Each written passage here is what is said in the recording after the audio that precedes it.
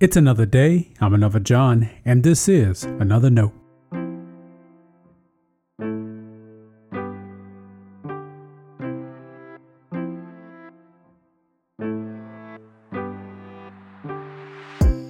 Today's edition of Another Note is titled Risen Servants. Our scripture reference today is Ephesians chapter 2, verses 1 through 10. As always, may the Lord add a blessing to the reading and hearing of His holy word.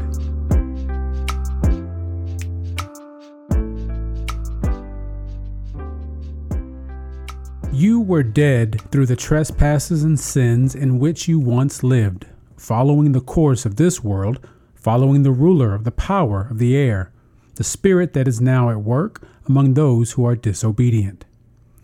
All of us once lived among them in the passions of our flesh, following the desires of flesh and senses, and we were by nature children of wrath, like everyone else. But God, who is rich in mercy, out of the great love with which He loved us, even when we were dead through our trespasses, made us alive together with Christ. By grace you have been saved, and raised us up with Him, and seated us with Him in the heavenly places in Christ Jesus, so that in the ages to come He might show the immeasurable riches of His grace and kindness toward us in Christ Jesus. For by grace you have been saved through faith, and this is not your own doing. It is the gift of God, not the result of works, so that no one may boast.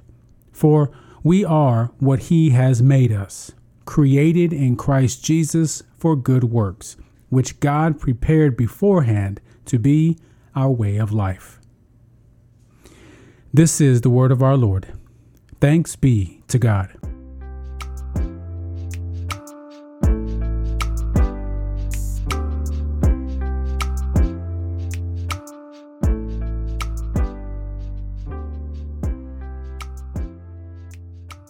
What you are becoming can be more important than what you are doing. Faith in the risen Savior is not about tasks. Our call to discipleship isn't about getting credit for the religious things we do. Filling our calendars with more activities does not equate faithfulness. It may even be getting in the way. What matters more is what fruit of the Holy Spirit is producing within our hearts. Are we becoming more loving, more patient? Is our trust in Jesus growing? More to the point, is our life reflecting Jesus more today than it was before? And at the same time, what you are doing is fruit of what you are becoming. I could tell you I'm becoming more patient. If I'm yelling at everyone at the most minor inconveniences, you'd suspect otherwise. Or if I preach on the importance of caring for the poor, but ignore anyone that comes to me for help, what would you think? So, what we do as we are becoming what we are is important. Ephesians 2 would call what we do good works, and not just any good works, the good works God prepared beforehand so that we may walk in them.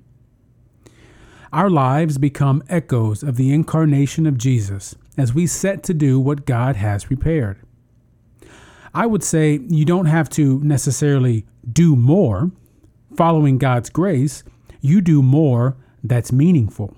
It's quality versus quantity, grace versus quota. The good works become our way of living. And, to be sure, what we do is a response to what we learned God has done. With no help from us, God saved us and raised us with Christ. We were dead, doing dead people things, but God raised us with Christ. The dead people things stay in the grave as we learn to be alive together with Christ. And now we are risen servants of Jesus. Stay blessed. Now, before you go, let me make sure you know I love you and you are a blessing to me. Thanks for listening to Another Note. I hope it helps you live a life worthy of the calling you have received. Let me know if I can pray with you and help us reach others by sharing today's devotional or leaving a review wherever you listen as a podcast. And finally, make sure to check out the website at anotherjohn.com. God be with you.